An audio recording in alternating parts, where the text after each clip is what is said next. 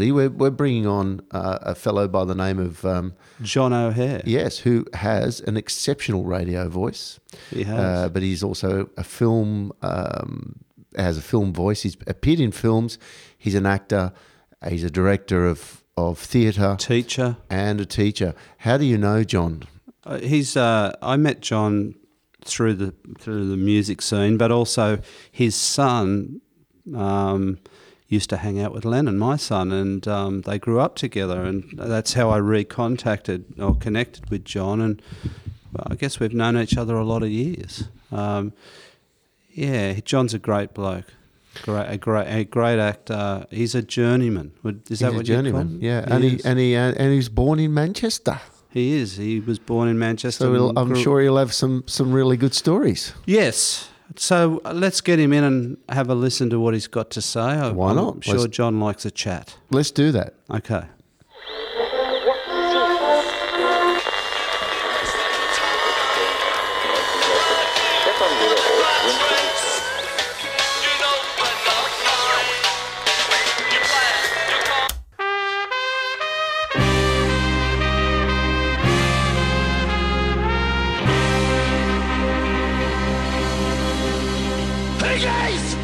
Getting out of darkness.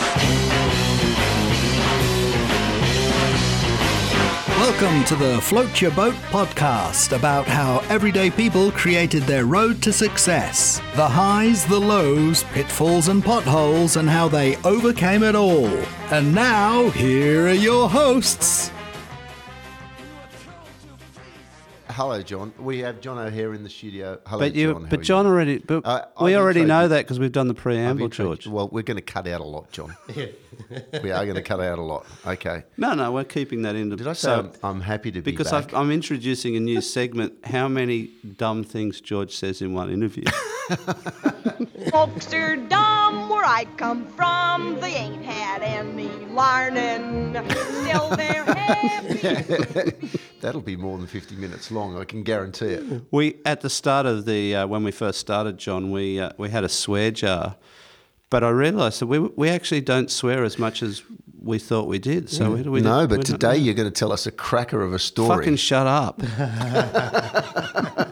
Oops, where's the swear jar? Tink. John, how are you, mate? I'm good, George. Welcome to our studio. We're you. really I'm happy to have you here because the preamble was really interesting, talking to you before we started recording. And now we're going to have to get you to repeat everything. Let's see if I can remember the questions. Yeah. Is that because we were talking about doing it Greek style, George? Your favourite thing? He spoke. Meh. Don't bring up those goats again, okay? Well, you've been missing the last two episodes I did without George because he was off. With the dancing goats. With the dancing goats or whatever. Wherever you go missing to, who knows?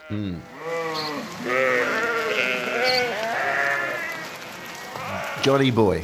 Now, looking at your profile, you were born in Manchester. That's right. A little bit older than me, not much, just a touch. Looking very Robin Williams-esque today. I know I have to describe you for the folks that can't actually see you. And you actually look nothing like you do in your profile photos.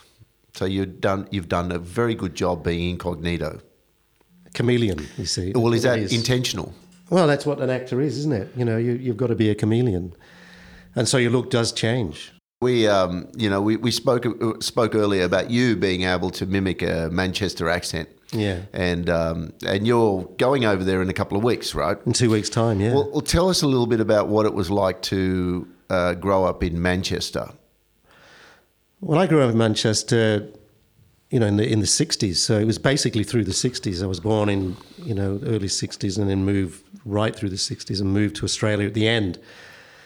It was a fantastic place to be, Manchester, during the 60s. You had Manchester United. They won the league. They won the European Cup. They won the FA Cup.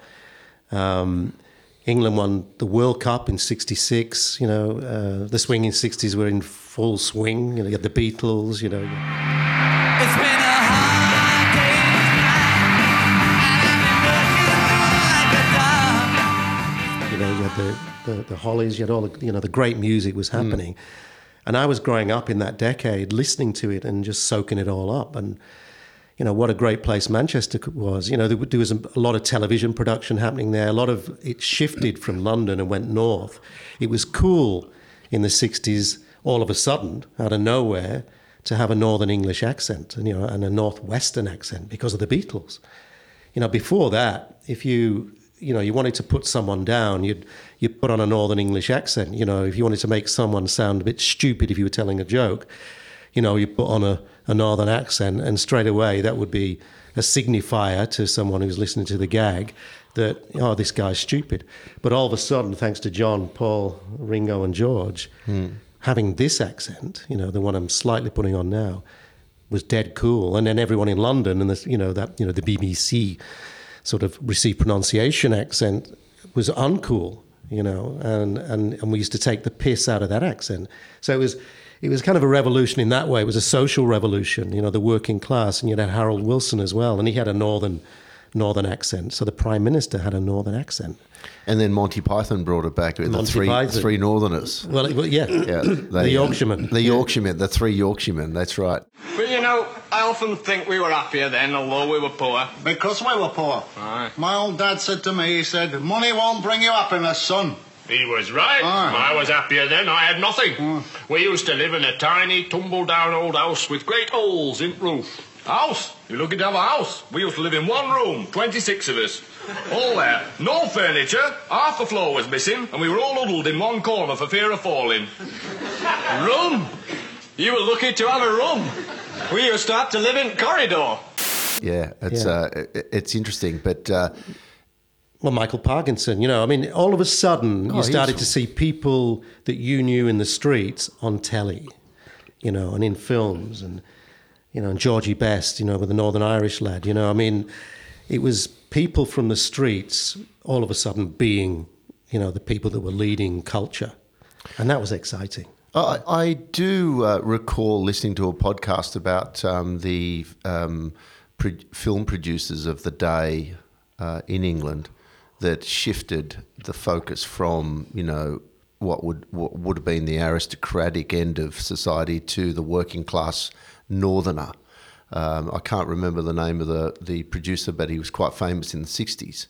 And he really brought an earthiness to the quality of films coming out of England at the time. And it was all based around the working class man and their life out of Northern England, out of Liverpool, out of Manchester, out of cities like those. You probably experienced that firsthand on TV or at the movies, right? Oh, absolutely. You know, Kess, you know, was about a little boy like me, same age, you know, and he was a working class kid. Georgie Girl was another great film, you know, about, you know, kids in a working class school. And then in the theatre, even in London, you know, you had Look Back in Anger. So you had a John Osborne writing, that's it, basically John kitchen Osborne. sink dramas about, you know, people from Birmingham, you know. So all of a sudden the working class man was, you know, the comedy and tragedy. You know, you could have a tragic hero who was a working class hero, as John Lennon sang, you know. So it was a great time, and a great time of change. And then the 70s hit really hard. And that's when you decided to hightail. That's when Mum and Dad decided to get out, yeah. And it hit hard because? Well, the oil crisis hit. Also, the economy just went haywire. You know, Really? The British economy just plummeted, yeah. Wow, it was that savage and that quick. Yeah, it was brutal. Yeah, all of a sudden, you know, there was no petrol.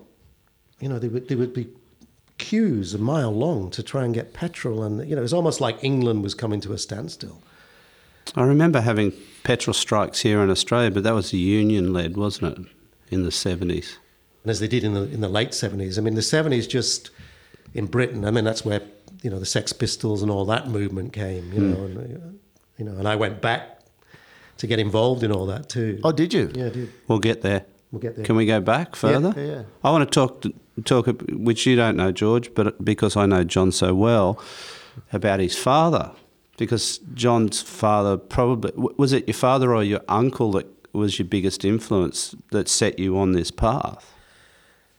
It was both of them in different ways.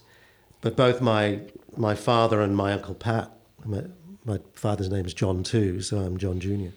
So John O'Hare and Pat O'Hare were both sort of local legends. They were entertainers, they were singers. And Pat O'Hare, my dad's brother, had his own television show. He used to sing on Granada, and he had a regular Sunday spot around tea time, or dinner time. Tea time in England we call it, but of dinner time in Australia, called Pat O'Hare Sings, and he'd come on, you know, a bit like Tom Jones, you know, you'd have the camera would be on the mic, and the hand would grab the mic and then pick it up, and there Pat would be sitting on a tall stool, and he'd do a little bit of patter to the audience, and he'd often sing a religious song, you know, a Sunday song, which would be appropriate, you know, for that particular time of day, you know, the Old Rugged Cross or a song like that. But he was an entertainer in that club scene, that circuit that was massive in England at that time, you know, through the 60s and 70s and started to die down in the 80s. You know, the working men's clubs, the con clubs, the conservative clubs, and then, you know, Blackpool and Brighton and Morecambe and, you know, with Des O'Connor and Shirley Bassey and you know, all that crowd. They cut their teeth and learnt their craft doing tours around the clubs. And Pat, my Uncle Pat O'Hare and Shirley Bassey used to do a double act. They used to drive around, you know, from Manchester to Newcastle, from Newcastle to Blackpool, from Blackpool to Leeds to Liverpool, you know, just over a week, just doing the circuit and working. So I grew up in that milieu, you know, the people that I, you know, would see in the lounge in the front room or around the dinner table would be, you know, Tommy Cooper and Jimmy Tarbuck, and I met Peter Cook and Dudley Moore, who knew Pat, you know, and Shirley Bassey.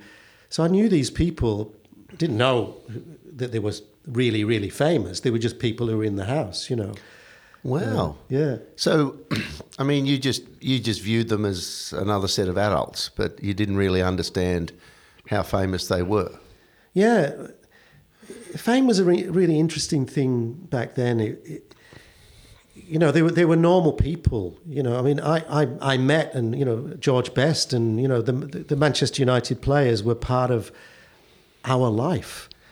My Uncle Pat's best friend was Sandy Busby, who was Sir Matt Busby's son. So we knew Sir Matt. You know, we lived 2 doors down from Wilf McGuinness, who became the manager of Manchester United. He was the coach of Manchester United for many years. You know, they were neighbours, they were family friends, they were of the people. You know, they weren't these sort of unattainable, you know, superstars that they are now. You know, that sense of alienation that we all have to, you know, sports heroes now. They're not ours anymore. They're not of the people. So, yeah, I grew up with these people in the house, you know, and modest houses. You know, we're not talking about any glam here, you know. It sounds like things were quite real at the time. Like, I imagine, given what you said, they didn't have groupies following them everywhere, and they didn't have autograph chases or anything like that. They did, but do you remember what it was like? There's a bit more innocence about it. You know, little kids. I mean, the people that would chase autographs were, you know, the oldest they would be 10, you know, and they'd be chasing them and, you know, getting autographs. But, you know, when you're a teenager, you wouldn't even have thought of that. You know, you weren't really that interested in fame in the way it seems to be today. You know, everybody, since Andy Warhol, wants their 15 minutes, you know. Something shifted in the culture, and it's probably when footballers, comedians, you know, entertainers became commodities, and they weren't, you know, people just speaking from their local culture with the voice of their local culture, you know, and they had so they became brands. when performers and musicians became brands, that's when it all shifted, I guess. Because because I was just wondering, you know, you talk, is that why people are more nostalgic about those days now, or is that an age thing? Or do you think it's because of that innocence of the idea of fame? Well, you know, I mean, because we're middle-aged, you know, young people listening to this will say, well, you know, of course it was better back then, and it seems like every generation says that, doesn't it? But, I mean, it could get political if we talk about it in those terms, because the one thing that it seems to be the zeitgeist that everybody, if they're really honest about it and thinks about it, even for a minute, there's this pervasive sense of alienation that we all have. And we're not quite sure why or what it is. Even in the political sense, we feel alienated from the democratic process. We feel like our vote is probably not really worth anything. So what's that about? As far as, making money and, what are we making money for? And, it's as my grand said, it seems to be that everybody knows the price of things, but knows the value of nothing. So, what is the value of a thing now? And who decides what the value of a thing is? And that is intellectual property, but it's also our entertainers, our musicians. At one time, it was a local culture. A movement would come, a tribe from a tribe, from a place, a time and a place, and you could identify it. Like the Beatles. They came from Liverpool, and they were speaking the voice of the working class kid from that area, and then when that voice got out, it was a universal voice that needed to be expressed, and kids in Australia picked up on it, kids in New York picked up on it, in different parts of the world, that voice wanted to be heard, but it was a real voice coming from the people, coming from a culture. It wasn't manufactured, like K-pop. K-pop seems to be the extreme version of that. It's the antithesis of the Beatles. Yeah, well, now people are trying to create that, so it's not real, is it? In that sense, is this getting too deep? It could be. I don't know. Yeah. I mean, Well, that's what we do on this show. We go deep. Yeah. I know it's not personal, isn't it? So we're getting political, I guess. But I'm a thinker, so yeah. No, it's a good thing, but you obviously were, you said earlier that you grew up in a predominantly black neighbourhood. Yeah. Okay. And you were surrounded by a culture that was a little bit, well, I guess in the context of how we behave today, it was a little bit odd, but you were the odd man out by the sound of things. Like, explain a little bit about the culture, what it was like to go out in Manchester, and then why you were a little bit different. Like, why were you like the thinker hiding in the corner? I don't know. I think, you're born with a character, aren't you, and a sensibility. Maybe it's, I put it down to the Celtic background. It turns out that I'm a Basque, that my great-great-great-grandfather is I can see a little bit of that in you. Yeah. And they went to Ireland. And the Irish, of course, live in the realm, just above the unconscious. So, telling stories and singing and just slightly, ethereal and ephemeral in their natures. And that was also a big part of my growing up culture, was being Irish, and the Irish identity, because my father's side, Pat O'Hare and John O'Hare, from South Armagh, they, and the Bards of Armagh, they were poets and storytellers and singers, and my grandfather was a Shonachie, and a Shonachie is a local storyteller. That's what he would do. He'd do his day job, and in the night, in the shebeen, he would sit down by the fire and start to do a ran, start to conjure up a story and tell a story. And he had hundreds and hundreds of stories that were in his memory, and people would gather around and listen to, Stephen O'Hare tell his stories. And that was a tradition of Armagh. So we grew up with that as part of the background of who you are. And you don't realise as a kid you're taking that on. My granddad would speak Gaelic to me and I would, answer back in English. But, what's that about? Growing up in Swinburne Street. Now, in Manchester at the time, it was defined by streets.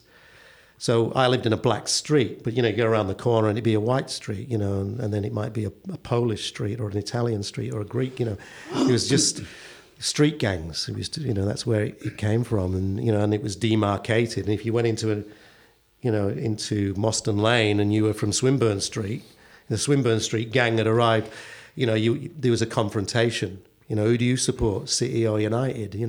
That was the way to sort of start the fight, or, you've just crossed the line.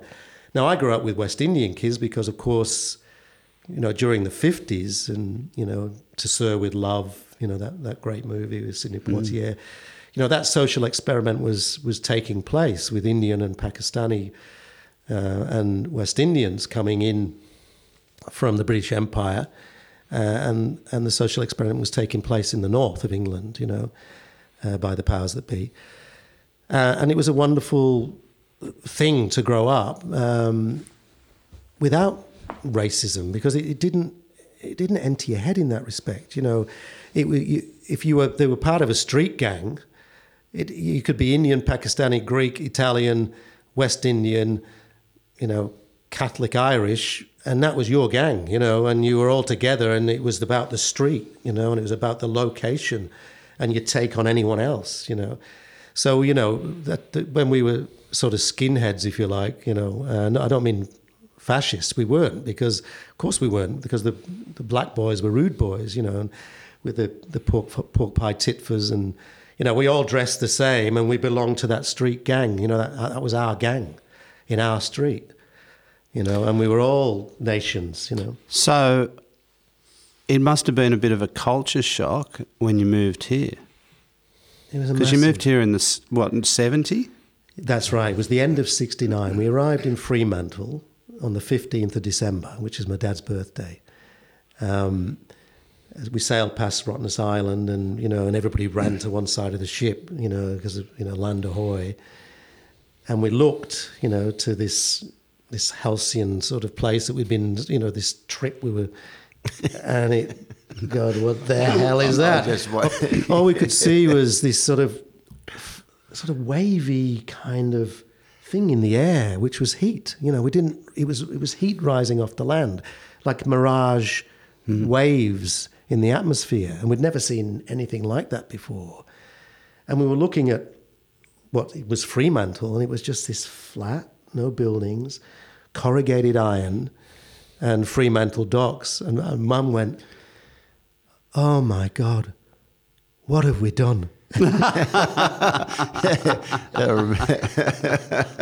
a 10-year-old, it was like, in those days, when, the perception was when you left England on a boat, on a ship, on an Italian ship, Sitmar Line, we arrived on the Fair Sky. That was our boat, the Fair Sky. Was that you were never coming back. You might as well have been going to the moon. You were leaving everything behind. Your furniture was in crates in the hold. You'd left England. You'd left Europe, and this was going to be your life. And remember, airfares back then were as expensive, as in the numbers, as they are now. It was $2,000 to fly back to England back in the 70s. Yes. So, that the proportion of your wages that would go into that. You really had left home for good. And then we were driven. Another entertainer, Max Kay, Western Australian entertainer Max Kay, is very well known in WA. By marriage is my uncle. So, we arrived to another, entertainer, and he had the Civic Theatre restaurants in Perth, and he was very well known, did the telethons and all that kind of stuff. And through him I met Michael Jackson and all people like that. But he picked us up at the docks and drove us to where we were to live, and it was Greylands Hostel, a migrant camp with Nissan huts, corrugated iron Nissan huts, and this was our home. And there was a gate with a boom, and we were driven through there into what felt like a prison camp. So it was a massive culture shock, and we came from, as you say, Brett, you came from a very urban street culture where you knew all your neighbours. Everybody knew everybody. Your neighbours would look after the kids, and kids would be playing in the streets. We were never in the house. And the streets were full of kids. Kids were everywhere playing. You play football on the roads. Cricket against lampposts, and it was just community. Community like any European community, like a Greek community and an Italian plus community. hundreds of years of culture and tradition and community, and you moved, of all places, to Western Fremantle. Australia. Of all places. I mean, in the 70s, Sydney would have been one thing, but Fremantle? So were there kids in the street? No. Yeah. What did you do with yourself? It was straight. Perth was very suburban back then. Alan Bond was on the rise, so he was buying land up all over, and what are now the northern suburbs of Perth was just bush, and Bondi was buying it all up and subdividing it. And so it was sort of the first time in the 70s where suburbs were being made, in Perth, outer suburbs. And you could buy a block of land for $4,000. And then you bought your block, and then you built your house on it, which is what Mum and Dad did, Dad bought a block of land in Greenwood, which is now a salubrious area, 30-odd years later, 40-odd years later, I suppose. But back then it was just bush, kangaroos were jumping around and all that.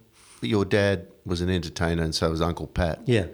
Did your dad try to get back into that profession here, here in Australia? He did. Yeah. How did he go? He did great. On the hostel, the migrant hostel, in the hut next door, was Alan Miles, who was a Liverpool entertainer. He was all part of the Cavern. He played in the Cavern, knew John Lennon, knew the Beatles. He was in the Undertakers, which was one of the bands that nearly made it, But if you look them up, they exist, and Al Miles is, there somewhere. I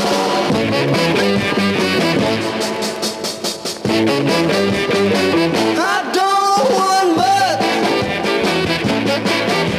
I just want a little bit. I don't want it all. I just want a little bit.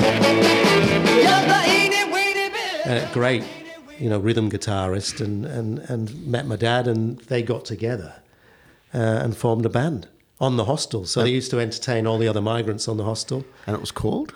They formed a band called Southern Comfort after the drink. Do you remember Southern Comfort? Oh, yeah. I take it you don't drink that. It's vile. I did have a sip of it once when I was about 12, and and I spat it out. I don't know what's that about. Because of the name, Southern Comfort, it has this romantic kind of my dad on stage kind of feel to it, And Alan and Dad are still best mates, and Al still gets up on YouTube and does it, and my dad still entertains the pensioners, the old people as he calls them. And Dad's 85, and he's entertaining the old people. The pensioners in the different. Sounds like my dad. Yeah. He doesn't play ukulele, does he? He can play the ukulele, but he doesn't play the ukulele on stage. No, he's a crooner. He does jazz standards. Right. He's that type of entertainer. And where's Uncle Pat today? Pat is still singing. Can you believe it? There was a YouTube of him just the other day, but Pat was on another level. The BBC Orchestra. He did a film where he played Al Bowley, and he had his own TV show for Granada. He won. He played the Palladium. For the Queen. He did all that kind of stuff. Was he your hero as a kid? Yeah, absolutely. Okay. He used to take me on gigs with him, and that's my Uncle Pat, and that was my kind of brush with fame as a kid. I sort of came out of the mist and realised that something kind of special was going on when I was getting on a bus, a coach, or a charabanc we used to call it, to go to London, and Uncle Pat was seeing me off. So Pat had dropped me off at the station, and I was sitting on the coach, and Pat was at the door and going, you all right, John? And here's a $5, treat yourself at the motorway cafe on the way down. And people going, that's Pat O'Hare. hey, Pat, you know, and all that. And he's going, all right, you know, and sort of waving. And, you know, that and then people sort of were nice to you, you know, because you were related to Pat O'Hare. And when we went back to Ireland, it was the same thing. You know, you go to a local community and Pat O'Hare had arrived. So they'd want Pat to sing at the, you know, Uncle Alf's 85th birthday. And Pat was, you know, again, that was the nature of entertainers in those days. You know, you'd be on TV, you know, with your Sunday program, but you'd turn up at your local neighbour's 85th birthday and do a few numbers for them. You know what I mean? You were still part of the community that you came from, and you didn't forget that. You know, and the idea of forgetting it wasn't even an idea. It wasn't even a concept. It was just part of who you were. You didn't pretend that you love your community. You were your community, and you maintain that connection always. Which we've lost to a degree now because of globalisation, I guess. Well, now we have the Kardashians. Well, Yeah, you know. People who are famous who don't do anything. Yes, there's a lot of that. Yeah. I mean, I'm impressed that he was so accommodating and never said no. Always willing to, you know, be there for the community and you know, because that was the nature of being an entertainer as well. You were giving for the to make people happy and giving some enjoyment.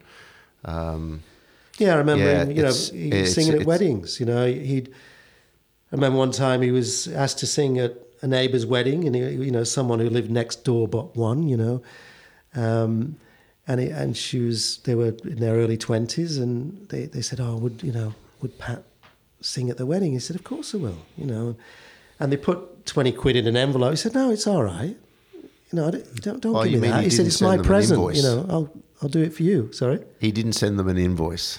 Not at all. No. He went up to St. Dunstan's, you know, the local church, the local Catholic church up the road, and he'd sing, you know. And the joy was to sing at the wedding, you know, for them and be part of that. And then, you know, and then he'd leave at a certain time and then go to his professional gig, because he would be gigging every night. I mean, they worked really hard. You know, and that's why they were good. You know, I mean, that's why the Beatles were good. I mean, that's why these guys were good. I mean, Pat was brilliant because he worked, you know, 7 nights a week, you know, and he'd be driving all over England, you know. What did his wife think of that?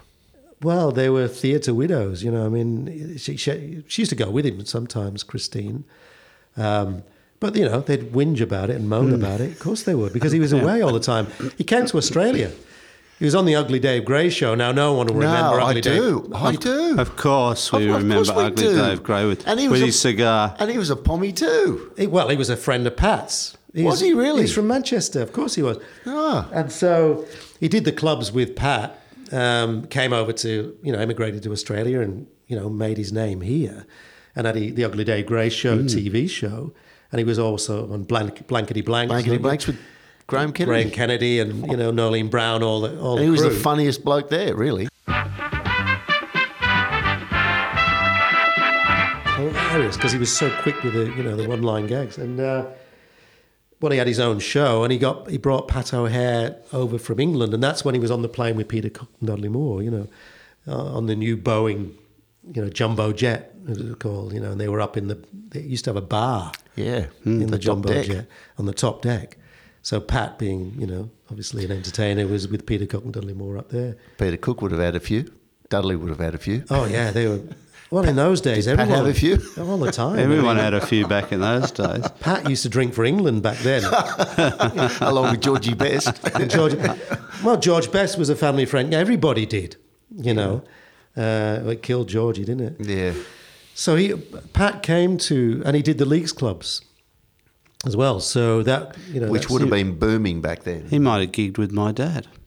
No, Pat said the crowds at the Leagues Clubs were some of the biggest crowds he'd ever played to, you know. Yeah, they used except for the Palladium, you know. People used to rock up. They don't now. But the RSLs and the Leagues Clubs were always full of people. Same as live music. It's the same thing. It's unfortunate, but that's a fact of the change, you know, the changing times.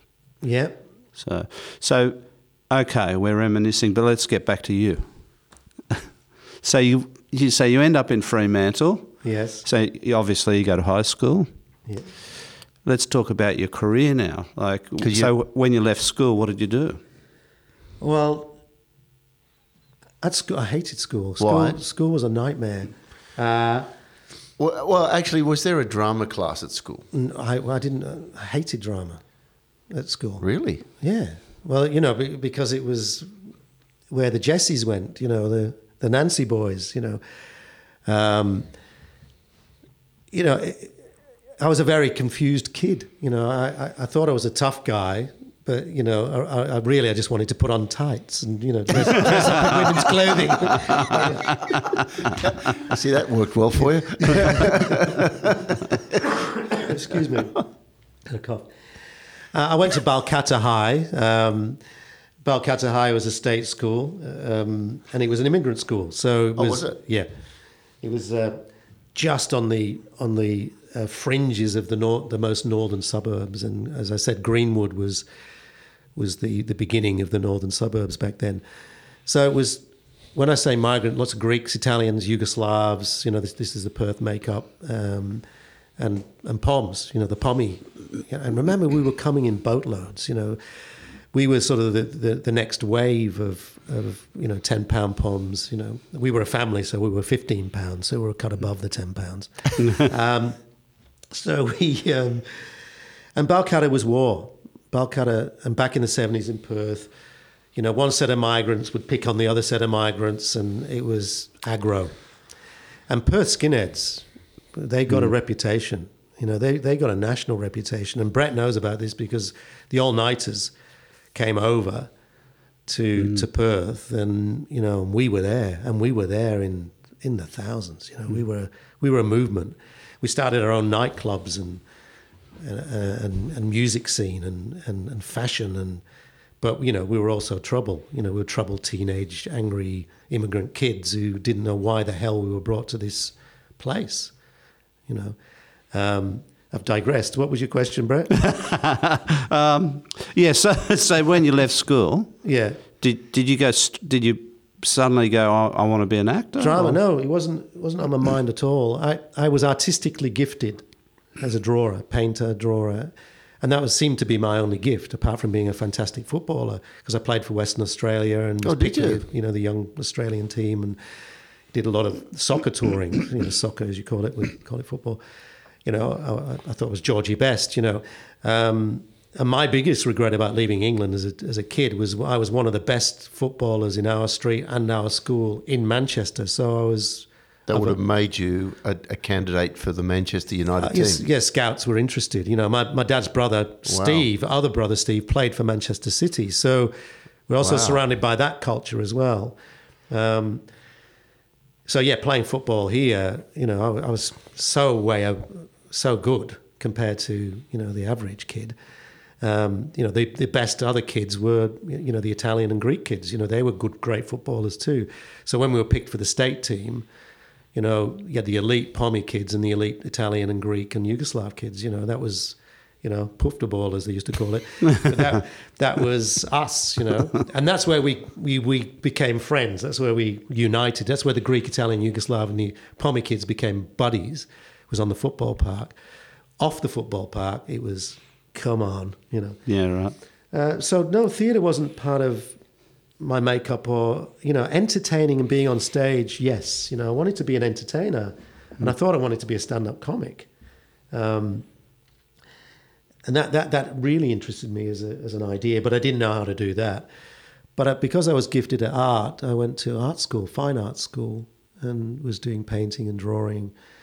And a friend of mine was in a theatre group called Chimera Acting School in Perth, which was the only cultural outlet in Perth, because Perth was a dearth of culture. There was nothing happening, It was the beach and the beach. So he said, I'm in this play. Could you draw some pictures for it?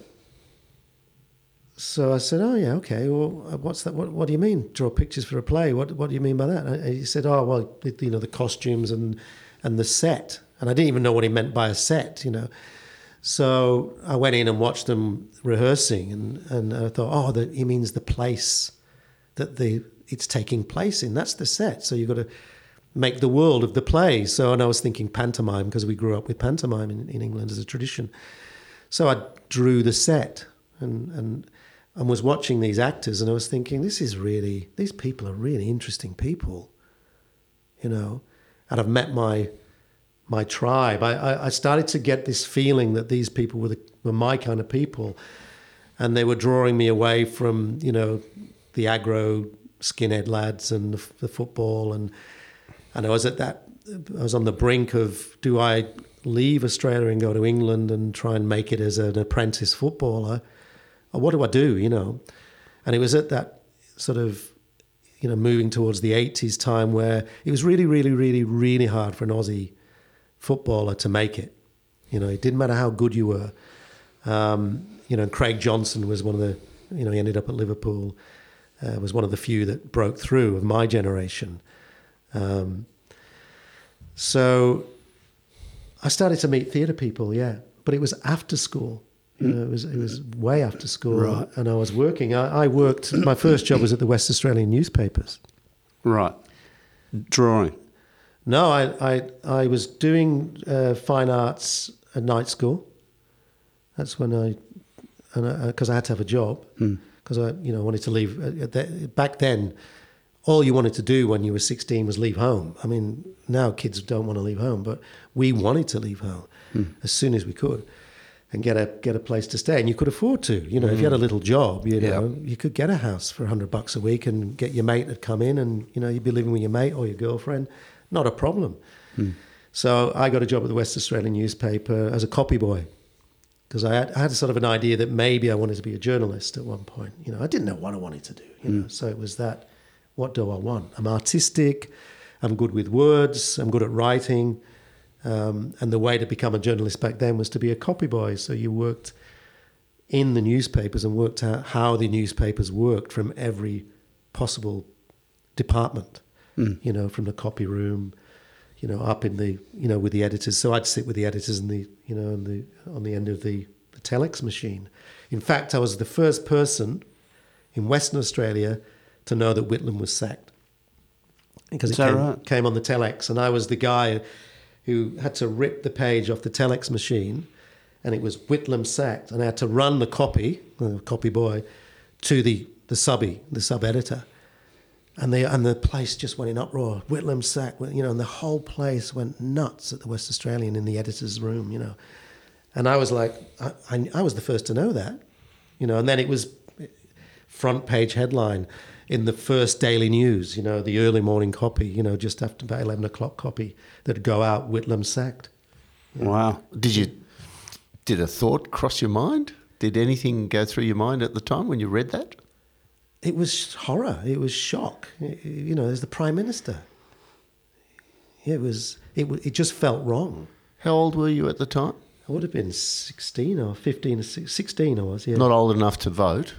No. But you knew. No, but politically aware. Politically aware, yeah. Because, you know, I was reading Das Kapital, you know. As a skinhead. As you do. As you do, in tights. Well, that was the one thing about, you know, the skinheads. They a bit confused.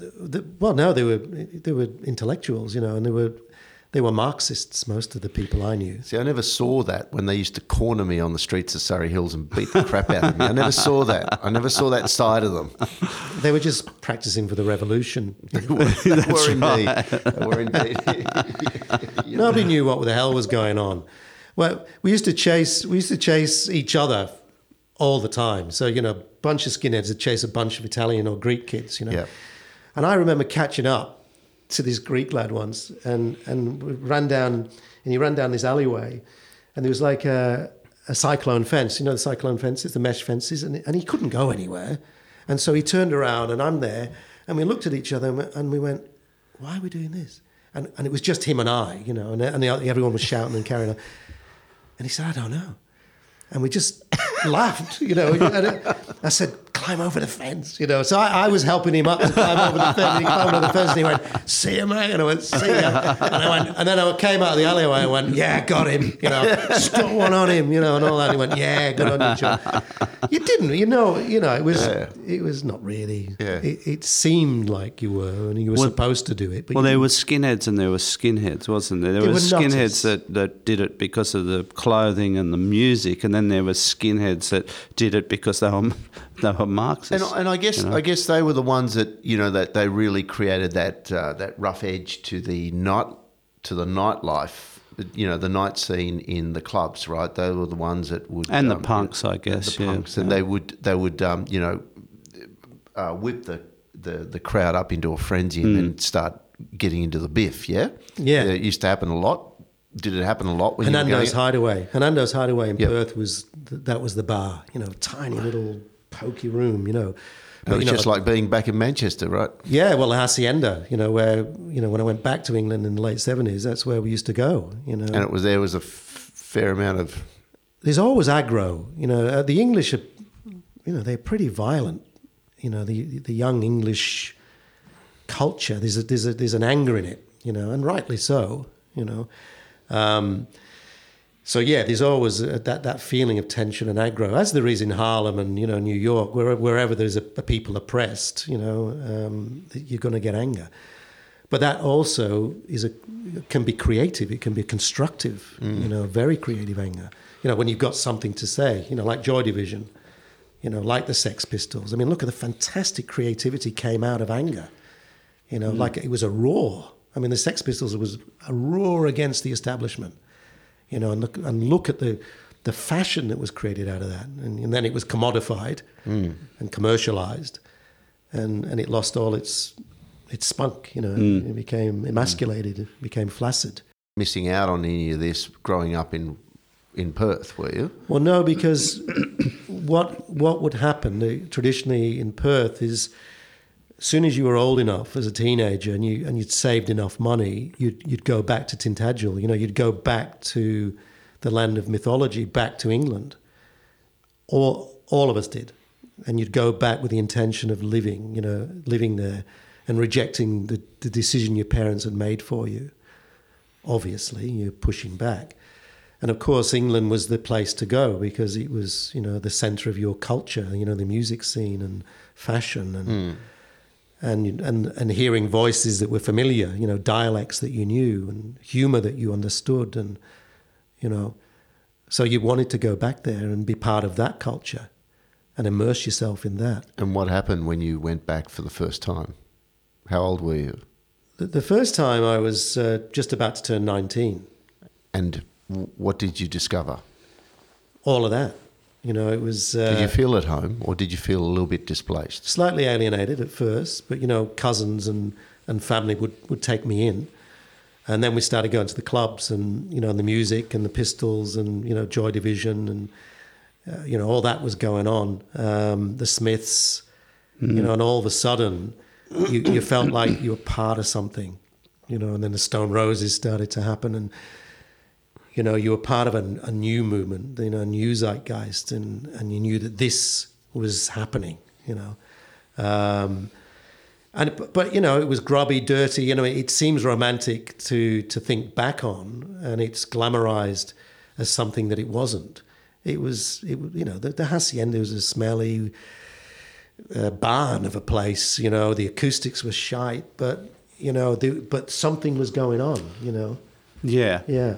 Yeah, that was the time of tribes. I keep on saying it, but which doesn't happen now. There's no tribes in the music scene, and there's no rough and readiness anymore. Everything's polished. Because everybody's in this shift to move towards their social media and being famous. Back in those days, it didn't matter whether you were on stage or whether you were off stage. I know from our point of view that we didn't feel any different to anybody in the audience. And when the gig was finished, we'd be out drinking with the audience.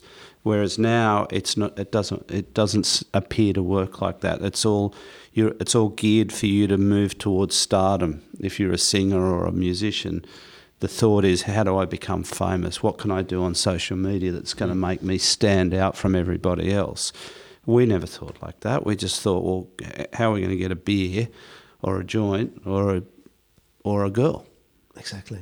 Yeah. Well, talking about stardom, I mean, obviously you moved onto that track and had aspirations to be a star, I'm assuming, or did you just do what you did because it came naturally and you didn't really have an overall plan?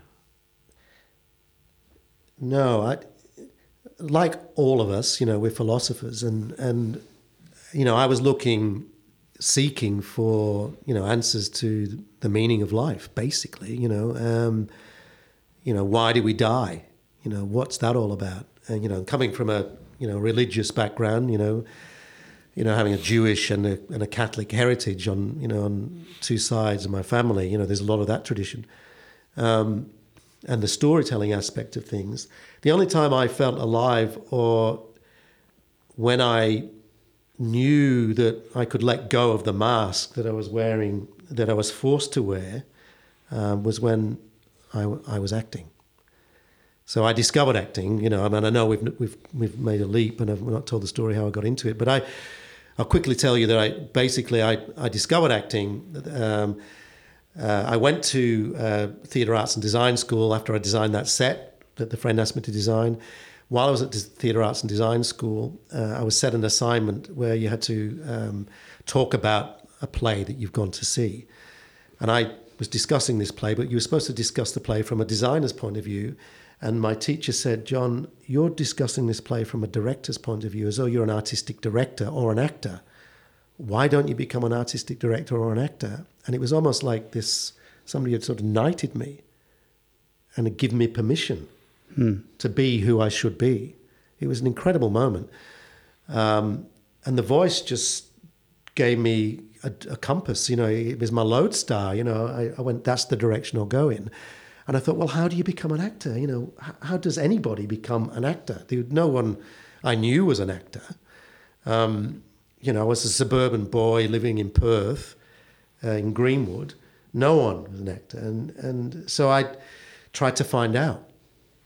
And this little place called Camira Acting School in Perth, in Wellington Street, in a tin shed, there was a guy called Wilson McCaskill who'd gone to an acting school in London called East 15, which came out of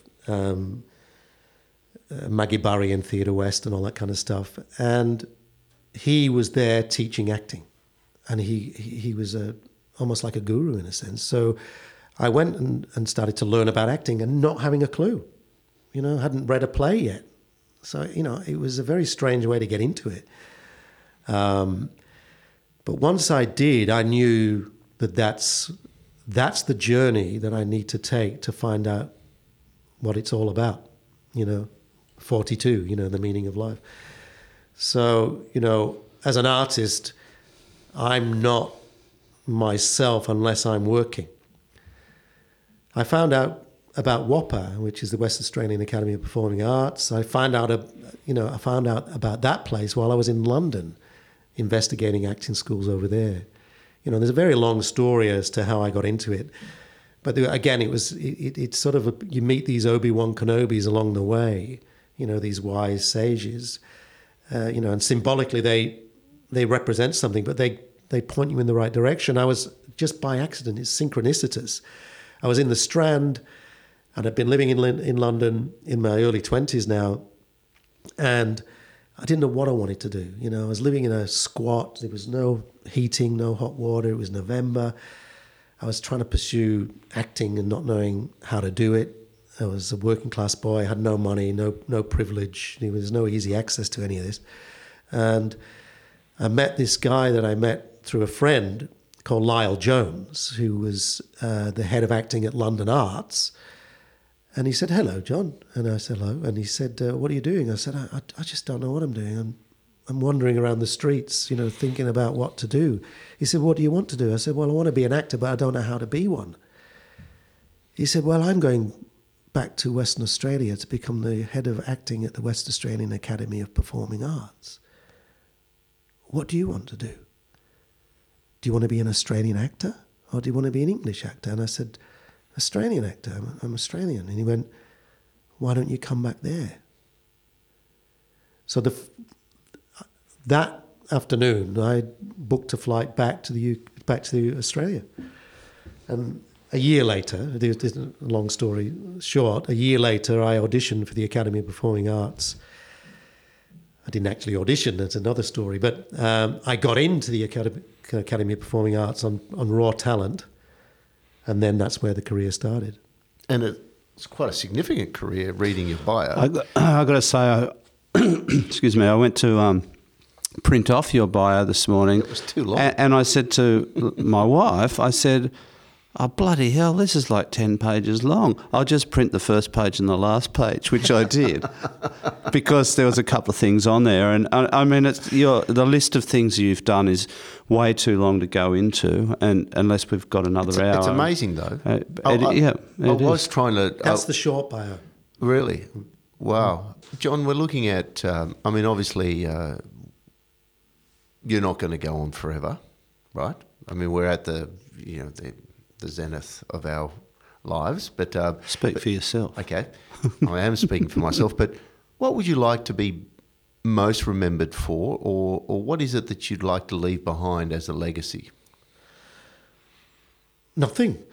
Jung said, live your life, particularly when you get older, as though you've got another 200 years to live. So every day you wake up and don't go, "Oh, I might get hit by a bus." That's a negative way of looking at it. Look at it as though when you wake up, I've got another 200 years. So the project that you're going to do tomorrow or today, you're planning for 200 years hence. You live as though you're never going to die. Or the Nietzschean idea of eternal recurrence. He met a demon by a rock, by a lake, and the demon said to Nietzsche, "If I said to you now that you could live your life, the exact life that you've had with all its pitfalls, all its highs, all its lows, for eternity, would you gnash your teeth and choose oblivion, or would you live your life for all eternity?" And I think that's the question we all have to ask ourselves, because the answer lies in there. On that note, John, tell us about your... I'd actually like to get you back in before you go back to New York and do a second part to this, which we can talk more about the acting part of your career, because this interview has been fantastic, and we've got your early part, but we haven't got this middle and middle part. So we'll get you back in a couple of weeks before you go back to New York. But we always finish with a song, and you picked a song. Tell us about the song and why. I was 19 and I went back to Manchester, and I was lost. It was that period where I wasn't an actor yet, and I didn't know what I was doing. And my Uncle Pat was booked to play the Playboy Club in Manchester, because the Playboy Clubs were still happening. Sounds good to me. And, it was 1979, it was glam then, Hugh Hefner was at his height, and, and there was nothing wrong with all that, back then. And so I was virtually a virgin. And so all these bunny girls, and it was just amazing. My Uncle Pat and Bonnie Tyler, you have the artists' table in front of the stage. That's the way they used to do it back then. And there'd be a couple of drinks over. Bonnie Tyler and Pat were the two entertainers. So I was sitting there with Bonnie Tyler, and she just had a hit, something, a Total Eclipse of the Heart or something. Yeah. And they were the two acts for the night. And Uncle Pat started this song, and he was looking at me, knowing I was lost, and he was singing the song to me to give me guidance. Right. And I'll never forget it. And that's the day I decided, And the song's called? I'm going to follow my dream, all the way. There you go. John, it's been a pleasure having you in today. John. Thanks. And you just got me teary, funnily enough. It's your fault. Dream away child, let your dreams run wild, or a lifetime of worries might claim you. Dream away, child, let your dreams run wild, or the years and the tears shed might claim you.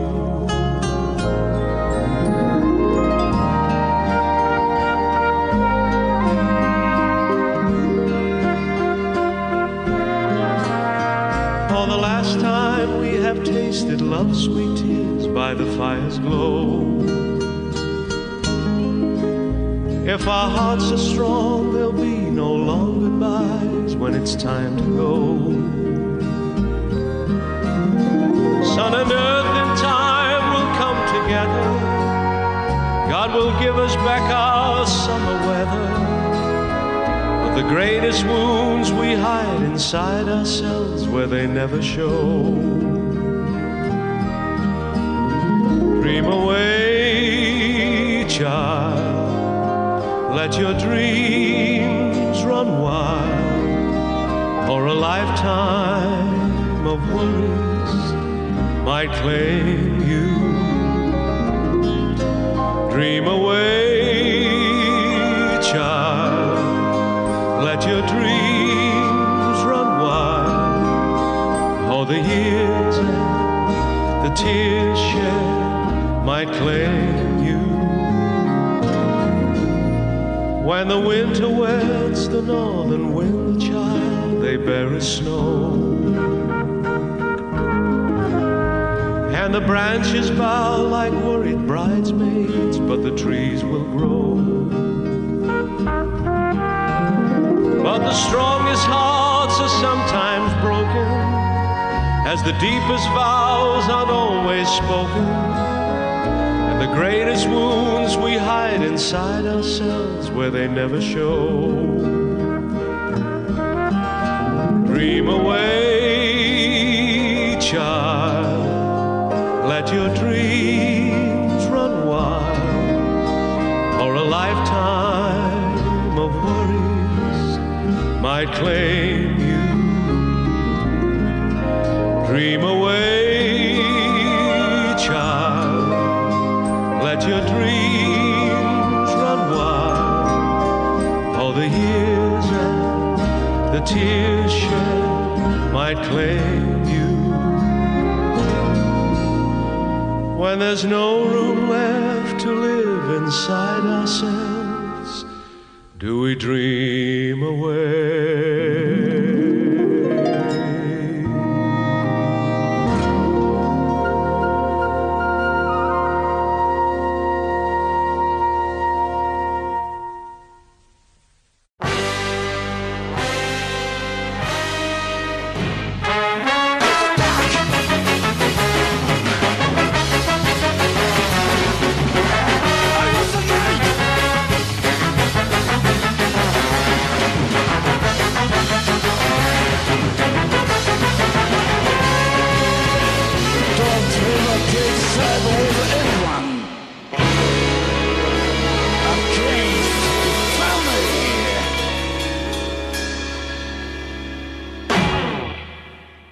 Okay, we from Float Your Boat would like to thank you listeners for listening in, but we also like to thank our crew, wouldn't we, Brett? We would, our crew. Our crew being me, being you. And?